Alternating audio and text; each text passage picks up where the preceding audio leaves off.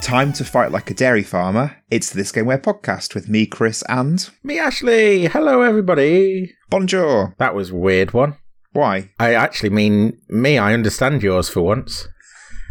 My voice went all funny. Yours was a Monkey Island reference. Yeah. I can't think what I'm going to say. I want to say it was a bit shit. Execution was shit. There's nothing to say about it. That's what I want to say. Up until about 20 minutes ago, I had press F to pay respects, which is a reference to a COD game from 2014, and I changed it because I thought it was too silly. So, could be worse.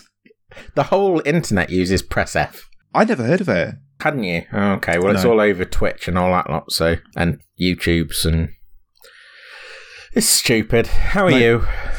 I'm good, thank you. How are you? I'm fine. I feel like I can't think the last time. Yeah, that's kind of what I'm going to say. I just feel exasperated. And I don't mean at a particular thing or about a particular thing. I just have a general air of exasperation. You just had some lovely ice cream. Why are you exasperated? I have just had some lovely ice cream. Homemade bubblegum flavoured ice cream. It's very nice. Well, sure, the sugar in that should calm you down a bit. Well, one, sugar doesn't calm me down. Debatable. No, it's not debatable, is it? No one goes, I've just eaten a kilogram of sugar and I'm feeling really chilled out. Nobody does that. That's not the... science. No. And two, I'm not high. I'm not like, I'm not all over the place. I'm just like slightly aggrieved at something, but nothing. Was it my intro? I mean, it didn't help. It never helps. But have I asked how you are? Yeah, you did. I'm going to go with my introduction because I want to get started on this game, basically, because I'm really excited. Hang on, are we playing Monkey Island? So is that why you've done that? I've done an intro that I've tried to keep the game really secretive, furtive, because it's such an iconic game. So let's see if your guess is right. So it's this game where your character has a unique name, it's set in the Caribbean, and it's inspired by a ride. What could the game be, Ashley? So we are doing Monkey Island. Which one? Right, okay.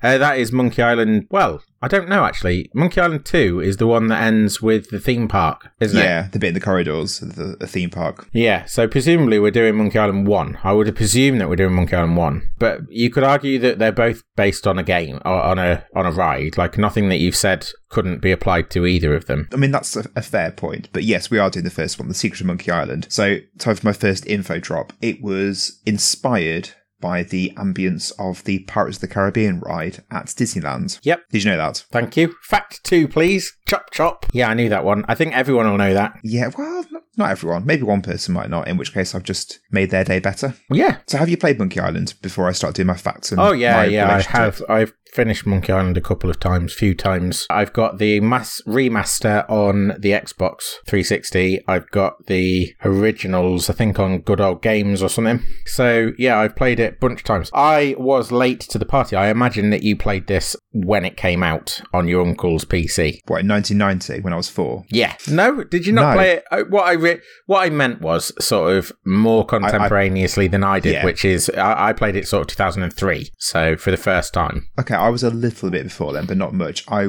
think I played this in 2000 on my uncle's PC, as you've remembered. Okay. So my relationship with adventure games, as has been talked about before, is Discworld was the first game of this genre that I played and really enjoyed, and then started looking at other games that were in this genre, point and click, and Monkey Island was the one that had lots of buzz, justifiably.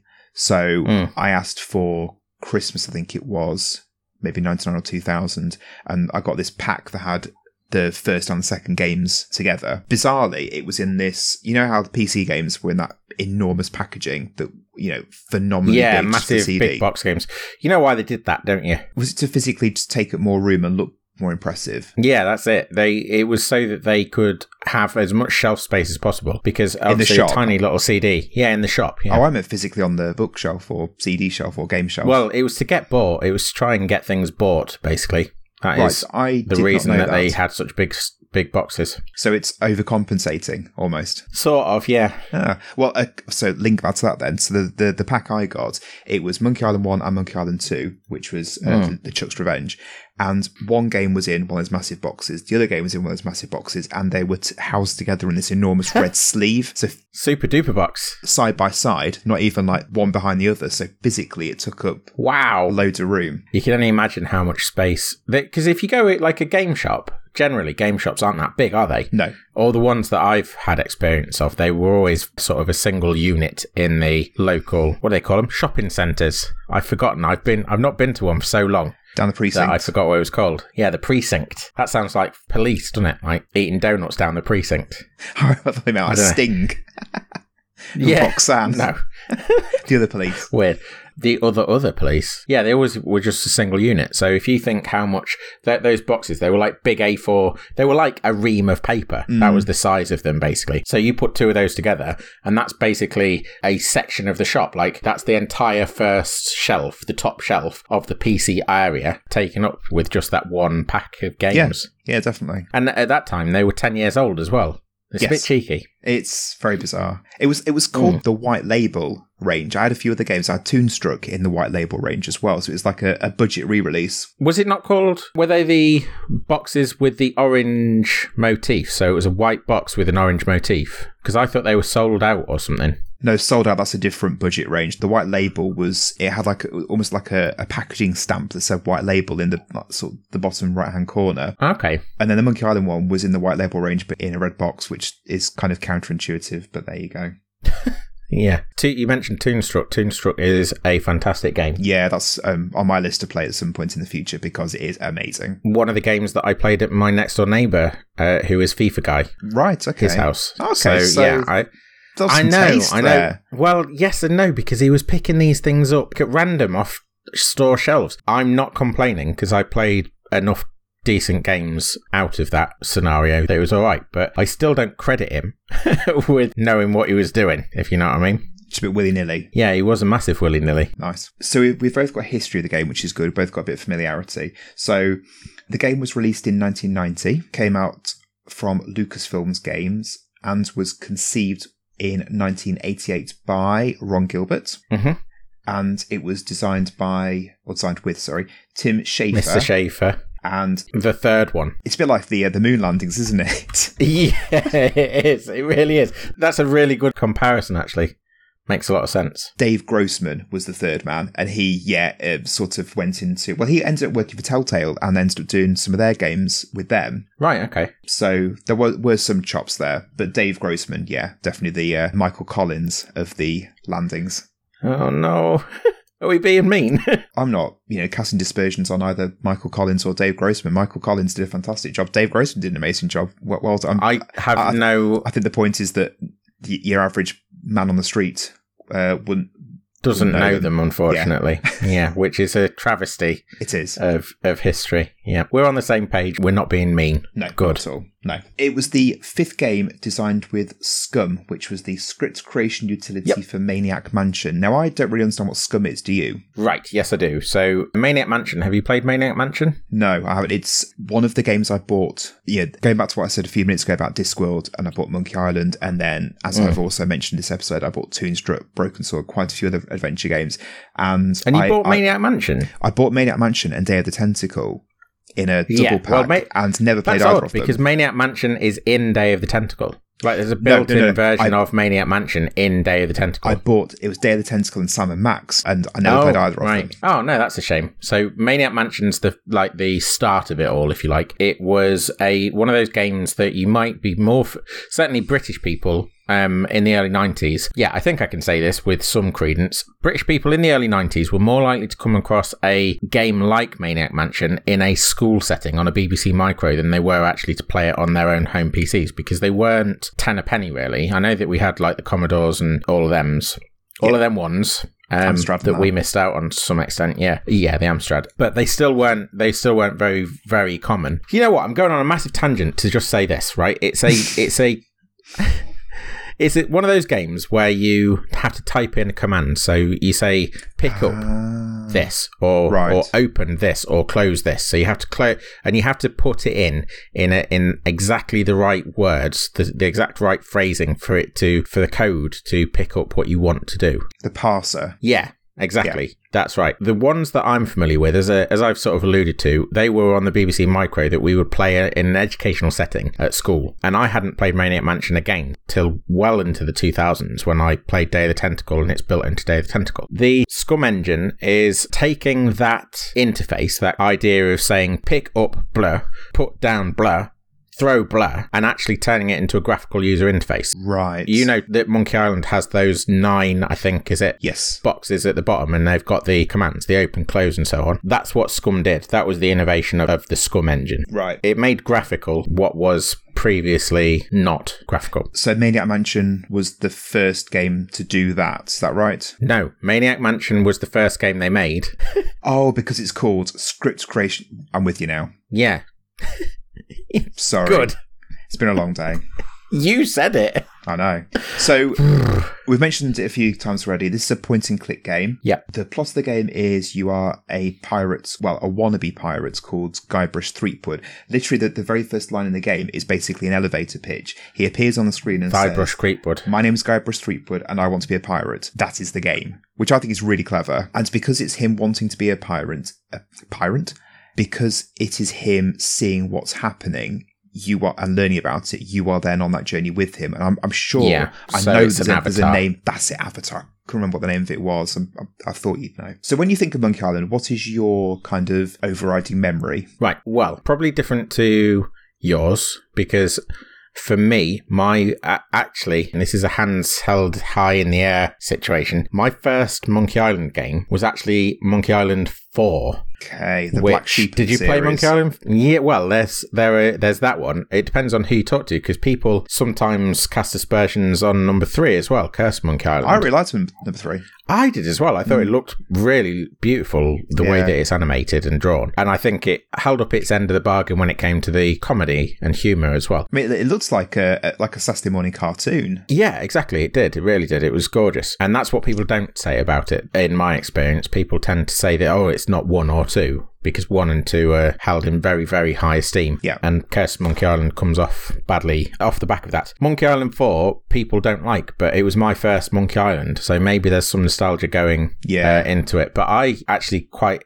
liked it. I think it was a bit shonky in that it had tank controls. It was 3D, wasn't it? Grim Fandango. And it was the first 3D Monkey Island game, yeah. It controlled like Grim Fandango. So you had the spin on the spot and then move in the direction, move forward. Fine, isn't it? People didn't like that. But I think it had some fun puzzles. But I know that I'm flogging a dead horse to some extent, trying to sell people on Monkey Island 4. But a lot of my memories of it, to answer your question, of the series are tied into that being my first experience of it. And you said you played the first one in 2003? Around about that time, yeah, because it was off the back of Monkey Island 4 that I played it. So you did 4 and then went back to 1 and then worked forwards from there, did you? Yeah. Excellent. Yeah, which makes sense, doesn't it? Yeah, it does, yeah, absolutely. And then when 5 came out, first of the episodic Telltale games, we had that. We played through that as well. That was one of the first PlayStation 3 games that we got that. So I do actually have a history with the series. Specifically Monkey Island 1 itself. What's your memories of that then? In terms of that, I've played it, as I say, sort of 2003, and then later again when it was remastered. Mm-hmm. And so again, my memories are probably a little bit mixed up on it. Right. But in terms of I've basically been indoctrinated into the Monkey Island fan club. Do you know what I mean?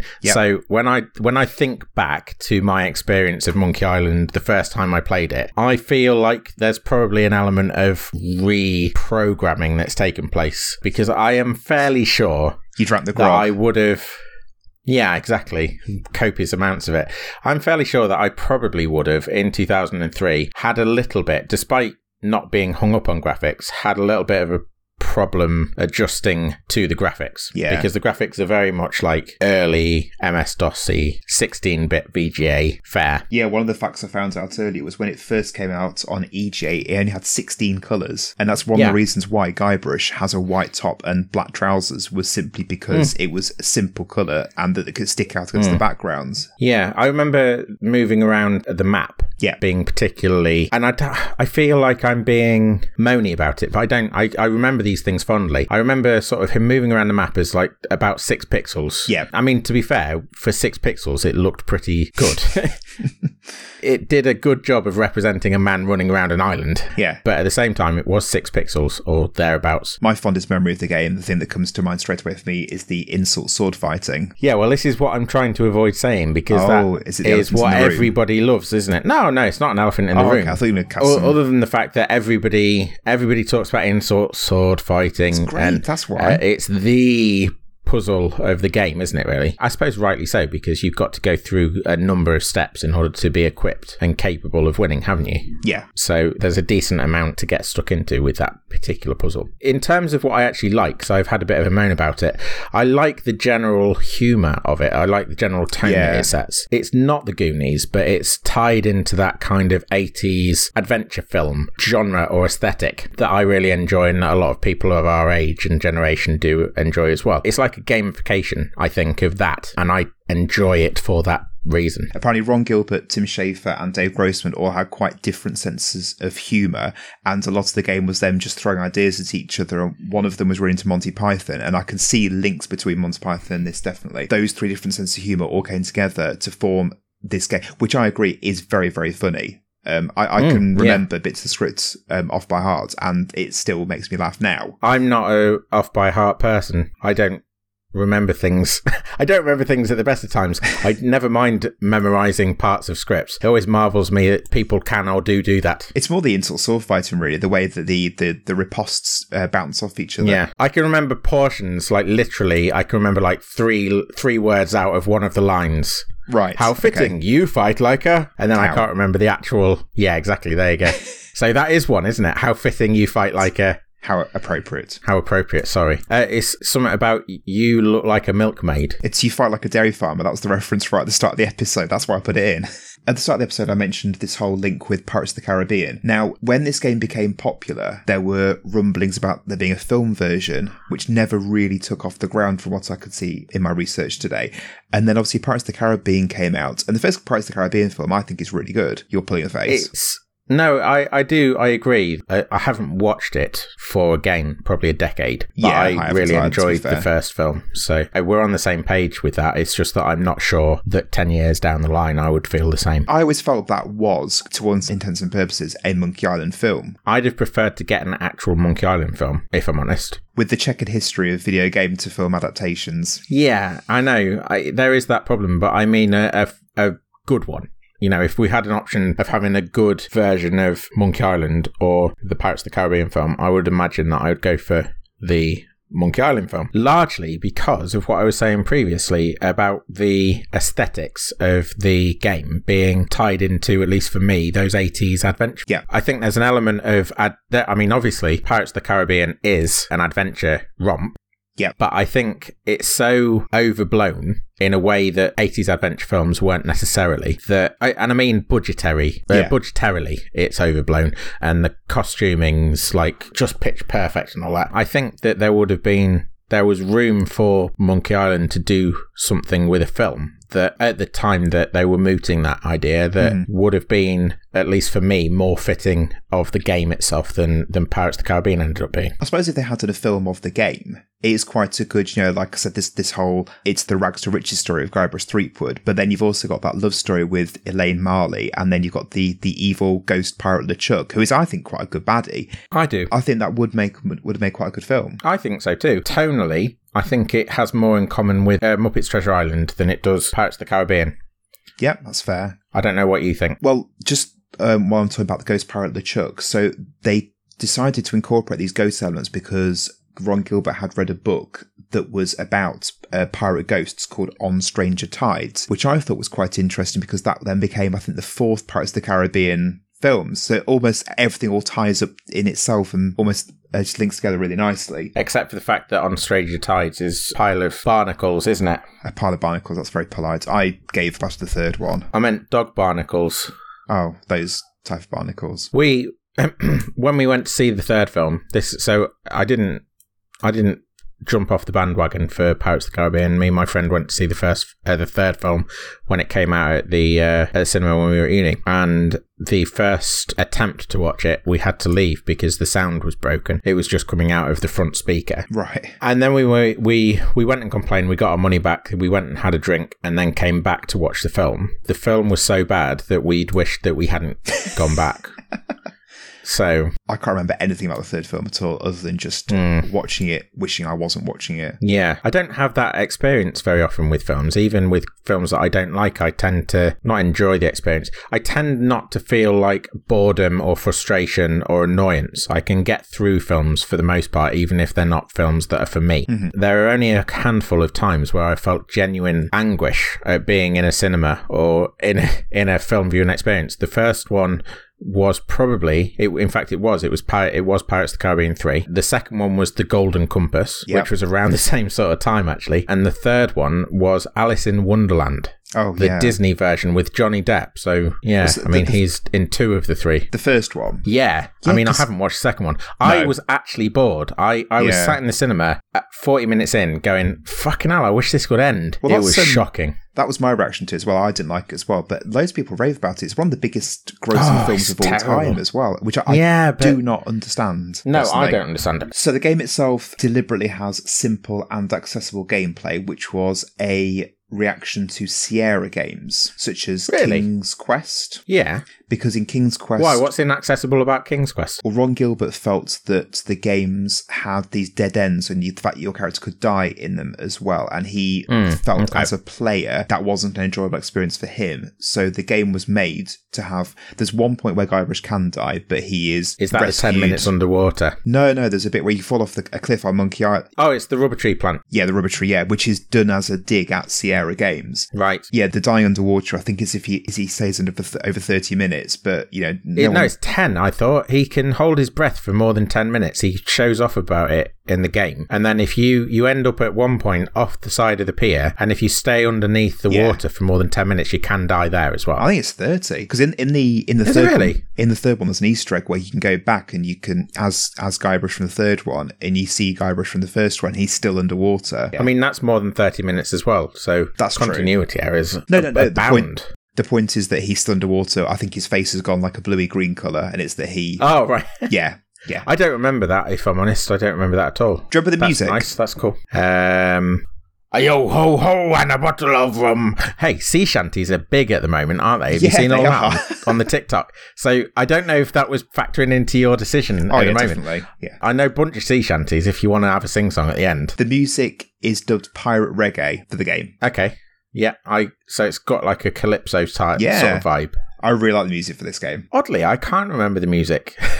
Pirate reggae. I say oddly. Sums it up really well. It's got a real nice bounce to it and a great... I think calypso, that thing you just said, I think that's a good mention. Yeah, like with steel drums and stuff. Yeah, my final fact before I think we start playing is that when it launched, it shipped on 5 floppy disks, just thinking back to last week's Final Fantasy VII episode. Oh, 30 it would have been, wouldn't it, on the double D. 5 floppy disks, and it came with a 6th disc. 6th? Yeah. Disc number 6. It was a round disc with pirate faces. Right, I'm with you now. Yes, the anti-piracy, pirate-themed measure. Yeah, which is one of the best DRM measures I think I've ever seen. Unfortunately, or fortunately, depending on how you look at it, it has meant that people had a hard time pirating it in the future because they didn't have the disc. But I mean, that was easily overcome. So the explanation of that, for those that aren't sure what we're talking about, it was a wheel that had, was it just the eyes, the nose and the mouth of different pirates, and you had to physically swivel the discs around to match up a face or something? Yeah, you'd get a prompt on the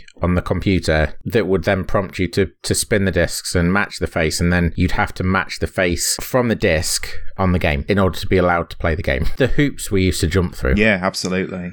That was all gone by the time I played it as well, by the way. That DRM measure was just gone. Yeah, I'd never actually experienced it firsthand. You mentioned it to me a couple of years ago now, and I had no idea what you were talking about, and you sent me a YouTube video of it, because the version I played was obviously on a CD-ROM and was all good. Yeah. And it also led to, in the game itself, there's a bit where you go into there's a tree stump, and if you look at it, Guybrush mentions something about going inside it, but you need disc number 36 and then disc number 116, just as a reference to the fact they had these 5 floppy disks. And apparently people phoned up Lucasfilm Games and said, I need disc number 36. And so, just give you a sense of the sense of humour of the game. Right, well, I've got the music bouncing around my head. That seems like a good point for us to set sail for Melee Island. Yes, sirree. Let's go. I should have done a pirate thing then, shouldn't I? Never mind. Should I do it again? Yeah. It's all right. I was quite proud of that.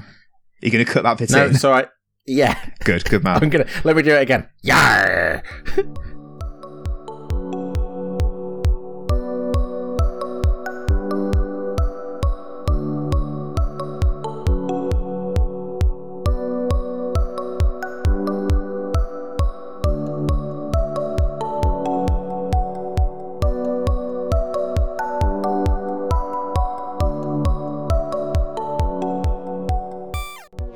We uncovered the secret of Monkey Island. Did we? I missed that bit of the playthrough.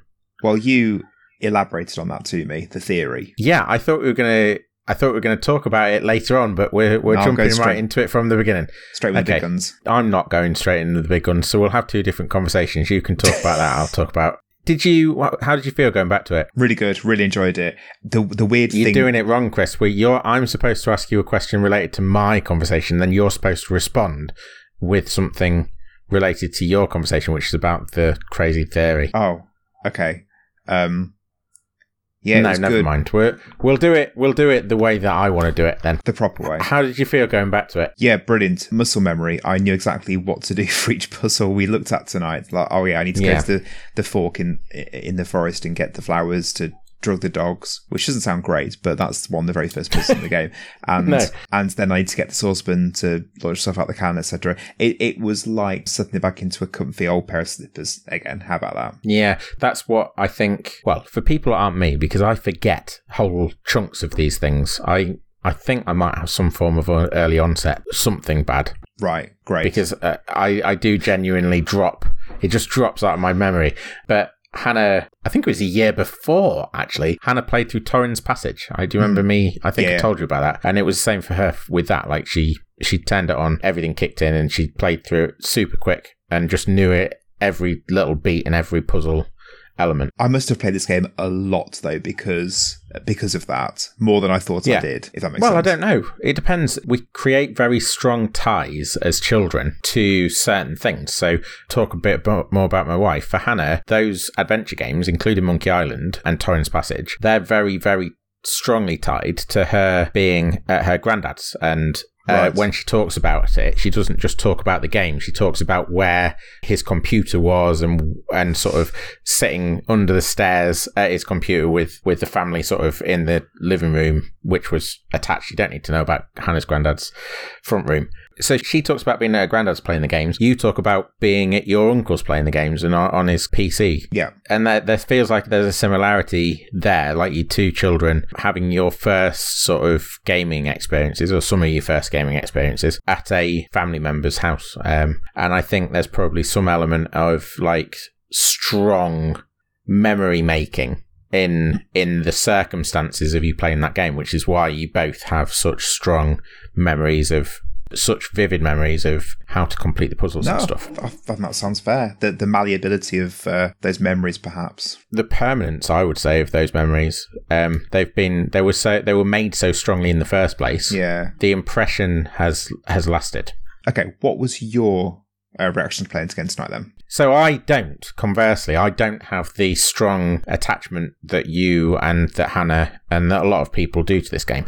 I played number 4. That was my first Monkey Island experience. Coming back to it, it feels actually like there are bits missing. So the thing that really struck me is that actually there's no voice acting. And in my head, I had retroactively placed voices into their mouths. Because of playing the fourth one that had the voice acting. Yeah, so, well, going from the fourth one to the first one, I already had a sense of who Guybrush Threepwood was and his voice and so on. But did they do voice acting in the remaster? So the special edition of this, which came out July 2009, which I do want to talk about a bit later on, does have the voice acting added into it, and it's the voice actors who were used for the third one onwards. So that'll be why I feel like it's missing, because I was playing the actual original version today. I was playing the VGA, not the original, but it was the VGA version on MS-DOS. Whereas the last time I played this, it was the remasters on the Xbox 360. So there are certain additions like sound effects and voices that weren't there today that in my head were there. Aside from that lack that I was feeling, I feel like it was a good experience, and I'm surprised just how playable it still is.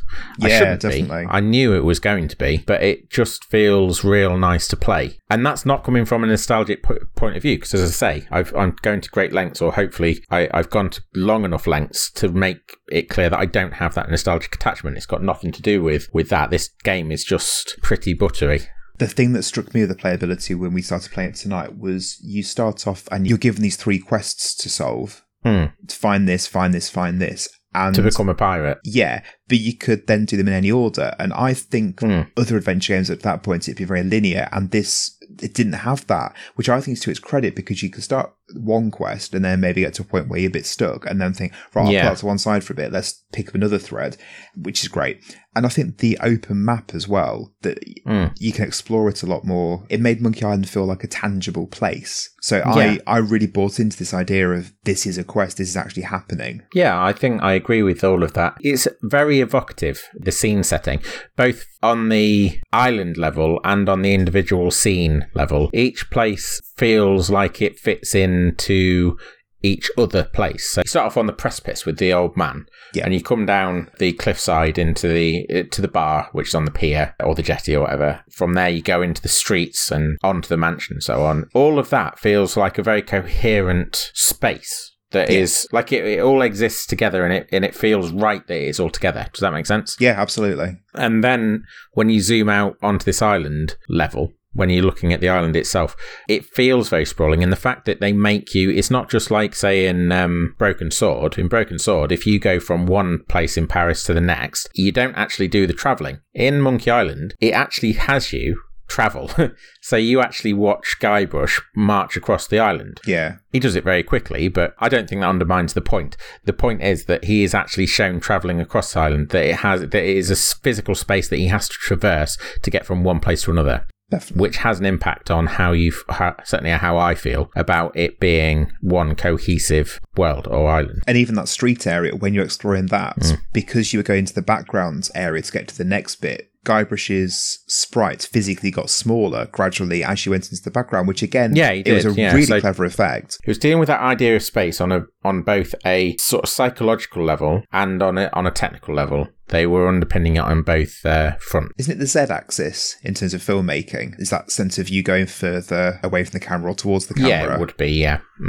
Yeah. And then linked to that sense of atmosphere, you talked about the music, which I mentioned in the first half, this pirate reggae. I think the music is phenomenal. It suits the game so well, and it's so evocative. And for me, it was such a blast from the past to hear it again tonight. It was like I listened to it yesterday. Yeah, I just had a thought, actually, and it does tie into what you were trying to launch us into that I took us away from. So we were talking about why certain things were the way they are. It started off when we were playing. We were talking about Melee Island TM trademark, and the fact that the Monkey Island is trademarked as well, and what that meant, which led us on to the theory. Well, I think that it's a very good theory and it hangs together pretty well. So the theory of what the Secret of Monkey Island actually is. Yeah. So for those people that don't know, the first and second games were done by Ron Gilbert, and then he cut ties, and the third, fourth, fifth games were done without him. And he has gone on record saying that they went off in a direction that he would not have taken the games into had he have done a third one. Ron Gilbert planned the whole thing out so that the Secret of Monkey Island was not given to you, and he has never said what the Secret of Monkey Island is. He's never explained what that ending to the second game meant. Therefore, people have been making theories, which is what you've talked about this evening during our playthrough. Yeah, I think the what I was explaining to you is that the idea was that off the back of the end of the second game, there are lots and lots of suggestions that tie into the idea that this is that both the first and the second game take place in the imagination of the young boy that is pretending to be Guybrush Threepwood, and that everything that takes place is actually a game that he's playing with his brother in a theme park, which is where we picked up with the trademarked island names. And the way that fits in is that like if you go to Disney World, you've got Pirates of the Caribbean, and Pirates of the Caribbean is a trademarked property of Walt Disney. So Melee Island and Monkey Island and so on, they are all trademarked IPs or properties that tie into this big theme park world that Guybrush and his brother are running around in. And I suppose the first line of the game being, my name's Guybrush Threepwood and I want to be a pirate. That is the sort of thing you imagine a kid saying, really. Yeah, exactly. There are a few different things, even in the first sort of few minutes of the game, that you experience and that you could say sort of lend credence to the idea. So the fact that the men of Low Moral Fibre, who are in brackets pirates, that you meet in the street scene, that you get the PTA minutes off them, and 2 pieces of 8. They say you ask them, "Are you pirates?" Which again, you can imagine a little boy running up to entertainers in a theme park and going, "Are you pirates?" And they then play along or whatever. They respond to him in quite a cynical way. They say, "No, we're a circus troupe." And then one of them goes, "Shut up!" and sort of gives the other guy a clout. And then they get back into being pirates. So that seems a little bit suspect in the world of Monkey Island. Because this character's got this person's broken character and has hinted to the child. Yeah, absolutely. Yeah, and again, you can imagine, like how there's this stereotype, I guess, of the workers in theme parks who are a little bit like they've wasted their Saturday having to go to work to give other people enjoyment and fun. And they're quite cynical, downtrodden characters, Well, it depends on the theme park. So that's kind of where...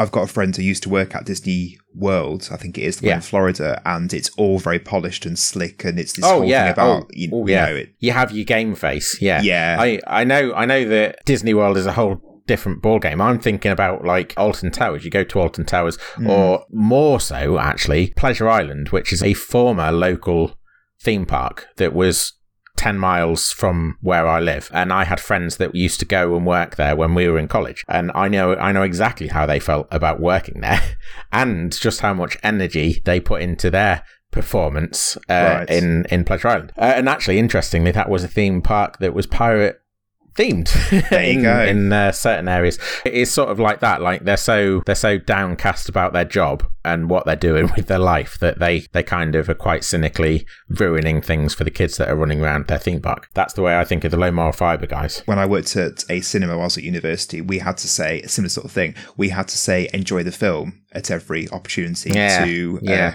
guests. They weren't called customers, they were guests. And when it was a really bad bullshit film, I used to amuse myself. Enjoy the film. No. I used to say endure the film, because if you say it quickly, it sounds like enjoy the film. Oh, and I used to just, whatever gets you through the day. It really genuinely did. I completely sympathise with anyone that's in a job that they are less than thrilled with. Let's leave it at that. The circus itself, actually, the fact that there is a circus that has been set up in the back of, in the middle of the woods on this island, that again is the sort of thing that you might find as a sideshow at a theme park. So, and then the last one was the pirate that I bumped into that had a conversation with Guybrush, and Guybrush said, "Why do you guys always speak like this?" And the pirate said, "That's how they all spoke back then. Join along," something to that effect. And the fact it was back then, I thought was an interesting word choice, which we'd already talked about the theory at that point. So that does he really, say, "Come on, Guybrush," or something like that? Come on, Guybrush. Something on those lines, yeah. There are lots of them. We won't go through them all. So if you wanted to find out more about that, I'm sure you could find all manner of weird and wonderful Monkey Island fan sites and websites. Oh, yeah. These theories pre-existed YouTube. So there are some really, really good fan sites that go into immense detail about all of the different intricacies that go into these theories. So I would actually recommend going and finding one of those through Google as opposed to doing it on YouTube, because you'll get a much better sense of the game and its fandom than if you go to YouTube. I think it's great that Ron Gilbert has never actually said whether people are right or wrong, or actually revealed the secret of mankind itself. I think it's brilliant that maybe one day a true third game might be made, possibly. I don't even think I don't think that'll happen. I just don't think it will happen. I'm grasping at straws. No, I don't think it's. I think it's a fine thing to say. I don't think it will happen, but I think that it comes to this idea of like the author giving away their work, and then once it's in the open air, it can brew up as people want it to. It's got nothing to do really with the author. There are directors that do the same thing, film directors that do the same thing. Once the film is out, it's the domain of other people to theorize. It's nothing to do with them, and you're only ruining the experience if you. The more you tell people, the more you make it concrete, the less happy people will probably be with the answers that they're given. So, yeah, I think it's just a smart move, isn't it, to talk about it as little as possible, I think. Something I'm not very good at doing. Can I also just apologise to you, because it was 10 minutes for the holding the breath. That was mentioned fairly early on, so sorry. Yeah, I knew that, but there's no point in... How much time can we spend on a podcast going back and forth? You going, no, I think it's 30, and me going, yeah, I think it's 10. But I knew it was, and I figured it would come out in the wash. Yeah. But thank you for the apology. That's fine. You don't need to apologise. Stunning. The game itself looked fantastic as well. Yeah, there were lots of... like pixel art, just done beautifully. And... for some reason, in my head, I had actually diminished that element of the game. I thought that it was going to look a lot uglier than it actually does. It just looks really, really nice. The scenes on the jetty with the water and the moon shining over the water, that was gorgeous. I can't believe the amount of work that must have gone into this game to make it look so good, because it really does. And then you were marvelling over LeChuck, the fact that this character, this ghost, the transparency of him. Yeah. Just in one colour, and the fact that the whole scene is basically blue and black, and yet there's so much character in LeChuck himself and in the setting. And then I remembered, while we were talking about that, I remembered a book I've got called Point and Click by an artist called Andrew Scaife, Scaife, who has done these homages to Monkey Island, where he's done a pixel art version of loads of different TV shows. So it's at random. There's one that's Breaking Bad, and it's done where you've got the 9 verbs from Monkey Island, and they're all written in a font that's reminiscent of Breaking Bad, and then the items in the bottom right corner are all things from Breaking Bad. And there's one for Parks and Recreation, there's one for Lost, there's one for Doctor Who. It's a really lovely book. I recommend at least giving him a follow on Twitter or having a look at some of his artwork, because it's great. Okay, thank you. Plug over. Humour of the game, it was still making both of us laugh. Yeah, a few times throughout. Yeah. And we didn't play nearly as much of it as I would like to play. We just don't have the time. I really wanted to get to the sword fighting bit, but alas. Yeah. I mean, even the first exchange where he's on that cliff top talking to that guy, the lookout, and the lookout says to him, I thought you were a flooring inspector. That really made me laugh. Just simple little line. Yeah. I told you off mic, but the reason why it's called Guybrush, this is another fact drop. So the program they used when they were designing the game, it automatically saved the file extensions as .brush. You know, nowadays we have like .jpeg, etc. And they couldn't think of a name for it, so they just called him Guy. So the art for Guybrush was saved as Guy.brush, and they quite liked the name Guybrush, and that's how his name became Guybrush. But then you said, what about Threepwood? I have no idea where Threepwood came from. That might be something to research if you were so interested. The reason that I asked that was because I'm sure there is a story behind his last name as well, yeah. It's so... I just can't remember what it is. It's so odd yet so specific. There must be a reason. Yeah. Everybody gets it wrong all the way through the game. Like, all the characters get it wrong. They never get his name right. Yeah. Which, again, is part of the overall humour tone of the humour that just tickles me. And I think that's what happens with this game. It's not like for me, it's not like a bust a gut laughing. It's like just constantly being tickled in the funny bone. It's just really gentle and nice. You said about it being a bit slow for your taste at these days. I said that, but I'm trying to find negatives with it, and actually, I don't really think it's that slow. No. Well, the reason I bring it up is not necessarily to put you on the spot. It's because we had a conversation off the back of that about what's going on. I mean, what's going on with media anyway, and the fact that everything is, when we were younger, they would have called it the MTV generation and MTV editing, and the fact that everything's sort of less than 10 seconds, like 3 seconds, yeah. Smash cuts and things. Adventure games were like a little bastion, I feel, in the 90s, and for me, the early noughties, away from all of that stuff. And I feel like an adventure game is sort of like reading a book as opposed to watching an action film, because the pace is purposefully slow. They're unfolding a story. It's not about getting it told in the flashiest, brashest way possible, in the most sensational, jaw-dropping way possible. It's all about the story and what happens, and just enjoying time with those characters and seeing them get fleshed out and realised. And it's exactly that. Yeah, I'm not saying that that good action films don't develop their characters or don't do justice to their characters, but there is a very different feel to sitting down with a book, sitting down with an adventure game, to sitting down to watch Die Hard. They're different. They're just different. And I am thankful that things like that existed then. I wish more of them existed now. I wish there was a clamour for time to breathe. Like, we're constantly being made to feel like we should have this thing or that thing. We're constantly being made to feel like we should have seen this film by now. There's always the next big thing around the corner, and it's already too late, even though it hasn't come out yet. I should have watched it already. There's a rush. Everyone's in a rush. I suppose going back to the first lockdown, Tiger King, that's all that everyone was banging on about. And then, come May time, no one's talking about it. It's all everyone forgot about it. Exactly that, yeah. We're just in such a rush to consume things. Tiger King, I feel quite dated. I totally understand what you mean. I mean, the last year's a weird thing temporarily anyway, because it just feels like it's gone by in no time at all. But even outside of that, like just the constant moving forward, no time to think about the things from last week, let alone last year. Yeah. That's how our culture seems to approach media. I feel like adventure games were a bastion against that in the 90s, and they could be a bastion for people again if they were being made in any great number. The special edition version of this game, which came out in July 2009, the special edition was the last time I played this game, for about 10 years ago. Too. And actually there's quite a few significant differences that were added in for the special edition, which I think are notable in itself. So they remastered the art style completely. So it's the exact same game, but it's got these hand-drawn characters with a lot more detail. And one thing I liked, which I was doing tonight, I was trying to stick to the original as much as possible. But you press F10 on Steam and you can just switch between the versions completely at any point during mid-conversation, whatever. Yeah. And it was interesting just seeing from the original how they've changed it. The music was completely remastered. As we mentioned earlier in this episode, it has voice acting as well. It's taken away the verbs at the bottom, so it's more fluid. So if you walk up to a door and click on it, it will automatically, the verb will change to recognises open. Exactly, which does make it a lot more fluid to play. And the thing that I think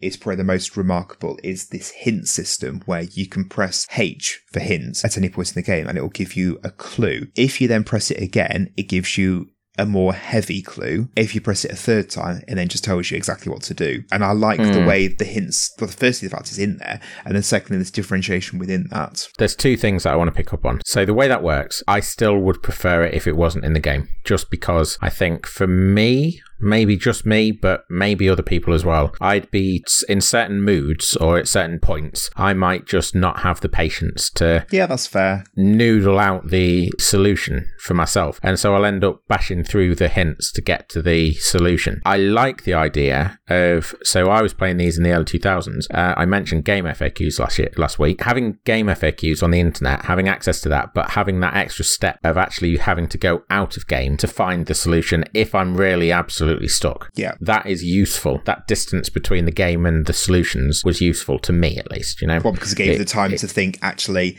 let's give this another try. Yeah. It's like deleting a file on your computer and the computer goes, are you sure? Yeah. That movement, that transition from the game to the internet to find the thing is like being asked, are you sure you want to do that? So that's a minor quibble. The second thing, coming off the back of that, you saying that that's the best thing that the remaster does makes me think that I have Mandela affected my memory of the remaster. Because I had this on the 360, and I thought that there was game commentary, like direct commentary. Yeah, for the second week running, we may well have had a Mandela effect there. That was definitely available in the second remaster of the second game. Of the second game.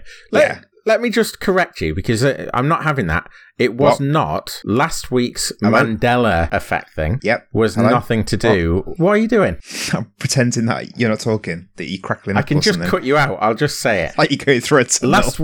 Last week you were talking bullshit, and I was right. The fact that you questioned it was wrong. So there you go. This week, I'm quite happy to say I'm wrong, but last week I definitely was correct. Good. So well, I suppose I was wrong earlier about the whole 30 minutes breathing thing. Oh yeah, you're wrong a lot. You are wrong a lot. All right. A lot. So we've mentioned in the second half that Ron Gilbert didn't continue with Monkey Island for the third one onwards. Yeah. And he kind of... What did he do? Well, he went off and sort of did more child-friendly games, and they started doing the Deathspank series, which I really enjoyed. Yeah, but there was so many years between this and Deathspank. Deathspank was like 2000. That was when we were working together. That was 2009. Late 2000s. 10. Yeah. So 20 years between this and that. I think he did a lot of edutainment type games. Did he really? I didn't know that. Like, it was definitely games aimed at children, certainly. Or maybe child-friendly adventure games. I'm not completely sure. But I know there was a lot of hoo-ha made in the early 2010s when Tim Schafer and Ron Gilbert, they paired up again to make a game called The Cave, which was part platformer, part adventure game. And then later on, sort of about 2017, 2018, Thimbleweed Park, which you've played. Which is very much an adventure game, yeah. A spiritual sequel to Monkey Island in terms, it's the exact same art style, it's the same verbs at the corner, the inventory system, and it looks really nice, but it's updated that 1990 play style to a modern gamer sensibilities. Again, interesting, the Thimbleweed Park has the hint system built into it, but in that, you have to go to a phone and ring a specific number. So going back to what you've said, it does create that barrier, so it's not quite as easy to access. And I think that barrier is important. So, kudos for doing that. Have you played Dolores? So I'll tell you now, I haven't. So if you have, then don't ruin it. I played it on Switch, and I'm not sure if Dolores was available on Switch or if it might have been a free download. I can't quite remember. Dolores is free, so you can get it on Steam and you can get it on various other places. Fair enough. So it's like a little continuation of Thimbleweed Park. I don't know how long it is or all that much about it, to be honest, but I know that it exists and it's free. So if you're looking for a little taste of adventure gaming, then that might be a place to start for you. Yeah, that's a really good idea. Yeah. And just my last point about Ron Gilbert is he does still do things linked to Monkey Island. In October 2020, for the 30th anniversary of Monkey Island, he did a charity live stream event where he was playing the game and he was showing never before seen art and answering fan questions and things like that. That sounds good. Did you say I've missed that? Yes, that was a few months ago. Yeah. Bloody hell. So Monkey Island has got a fantastic reputation. It often appears in, top games of all time lists or best adventure games of all time. So. Yeah, that's what I was going to say. Do you think that's deserved? I think it's fully deserved. Yeah. As I keep trying to really reinforce, I don't have nostalgic attachments to this game. And yet, going back to it today, it was a really nice experience. Everything about it was really nice. And I was playing the oldest version that you can get, really. I can only imagine that when it's been tarted up a little bit, it's even better. In fact, I know it is because I've played the new version. Your inventory was just words rather than icons. It was I didn't even have graphics for exactly. So and even then it was fun to play. If you haven't played it, you should jump on it now. Yeah, definitely. It gets this game where seal of approval. Yeah. Seal of approval, whatever that is. It's steady to get as well. You can get it off Good Old Games and on Steam. It's on Steam as well. Lots of places are selling proper copies of this game. So go and get it. Okay, thank you for listening. So next week it will be Ashley's game. We hope you'll join us for that. If you've liked what you've heard, you can join us on Facebook, Twitter, Instagram, and YouTube. That's that, really. Yeah, it really is. The end. Bye. Bye.